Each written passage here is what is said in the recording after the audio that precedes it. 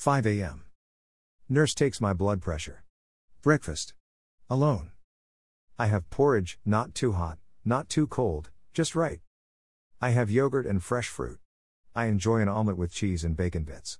I wash it down with a cup of coffee. I take my medicine with a glass of apple juice. I take a shower and get dressed. Today is Saturday. The nurse informs me that the psychologist is here to see me. I go to the consultation room to find him sitting there in his usual chair already. He hands me multiple stacks of papers. They describe the diagnostic requirements according to the DSM-V criteria manual which psychologists and psychiatrists use globally to align their understanding of mental health conditions. Diagnostic and Statistical Manual of Mental Disorders, 5th edition. I scan through the headings on each little bundle. 1. Autism spectrum disorder. 2. Attention deficit hyperactivity disorder. 3. Obsessive compulsive personality disorder. 4. Major depressive disorder. 5. Borderline personality disorder. 6. Bipolar disorder. 7. Dissociative identity disorder. I hand you these today to go through when you want to.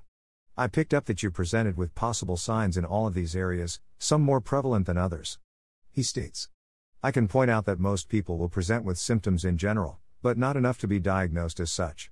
He continues. Thank you. I say. Just to be sure, I think I will read through all of them to see if I recognize myself. I will naturally entertain the thought without accepting it. I continue. I do, however, feel very certain that my psychiatrist hit the nail on the head when he confirmed that I was on the spectrum. He is also treating me for ADHD and OCD symptoms. The rest would still be interesting to read. I say whilst reading through the first booklet he assembled with photocopied paper and staples. He did a rush job because the sheets are not aligned and the streaks he made with the highlighter is not entirely covering only the parts he wanted to accentuate, but also irrelevant blank spaces on the side of the paper. This tells me that he tried to turn the page too quickly post-highlighting a word or phrase and the tip of the highlighter grazed the side of the page as he turned it. I conclude that he must have been in a hurry to get it done and hand it to me to make a point. It feels like he wanted to show that I have a multitude of mental health challenges and I would need his help for at least a year to make sense of it all. It felt again like he was chasing money. Then again, he is running a business, so technically he has to book sessions with clients in order to keep his boat afloat. I get that, it's just kind of feeling like he's dragging out the sessions, that's all. Thank you for all the information. I appreciate it. I say. You're welcome, I really enjoyed our conversations up to now and I hope you stay around for another week in order for us to really dig deep into your psyche and see where we can uncover unknown past memories which you haven't dealt with. He replies.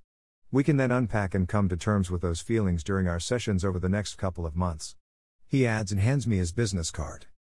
I let him know that I will see my psychiatrist later that morning and that I will know what my next week would look like after my session with him. We greet each other and he leaves. I have a cup of tea. 11 a.m. The nurse calls me and informs me that my psychiatrist is here to see me. Good morning.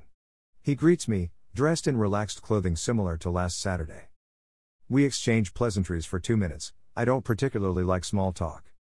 So, did you consider the possibility of returning to your life soon? He asks. I did, yes, I say. I think it would be great to plan my exit strategy and start facing reality again. I finish. Okay, good, that's a good sign. I'm glad you feel up to it.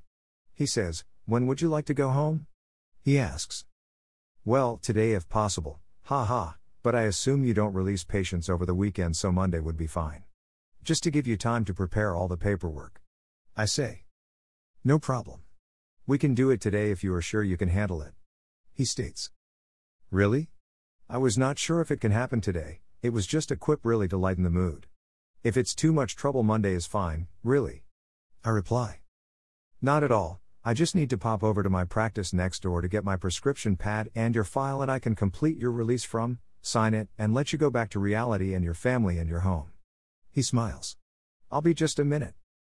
He gets up and leaves the room to go and fetch his paperwork. It dawned on me that I now had to go back to normal. I feel kind of nervous, anxious, but in a healthy way. So anxiety and excitement has similar physiological symptoms, so it's in how you frame it mentally really. I make a choice, I feel excited to go back to my life, my daughters, my home, my Alaskan Klee Kai, my family, my future. My psychiatrist returns and completes all the necessary documentation. He hands me my prescription for my medication for the next month. We book an appointment to come and see him in 2 weeks' time. I gather my belongings and sign out at the nurses' station. I thank all the staff and wish them well, and I head out of the front door, through the security gates towards my SUV. I throw my bag in the back, get into the driver's seat and sit. I see blood on the steering wheel, blood on the seat, blood on the gear shift, blood on the handbrake, blood on the passenger seat, and a massive pool of dried blood on the plastic floor mat.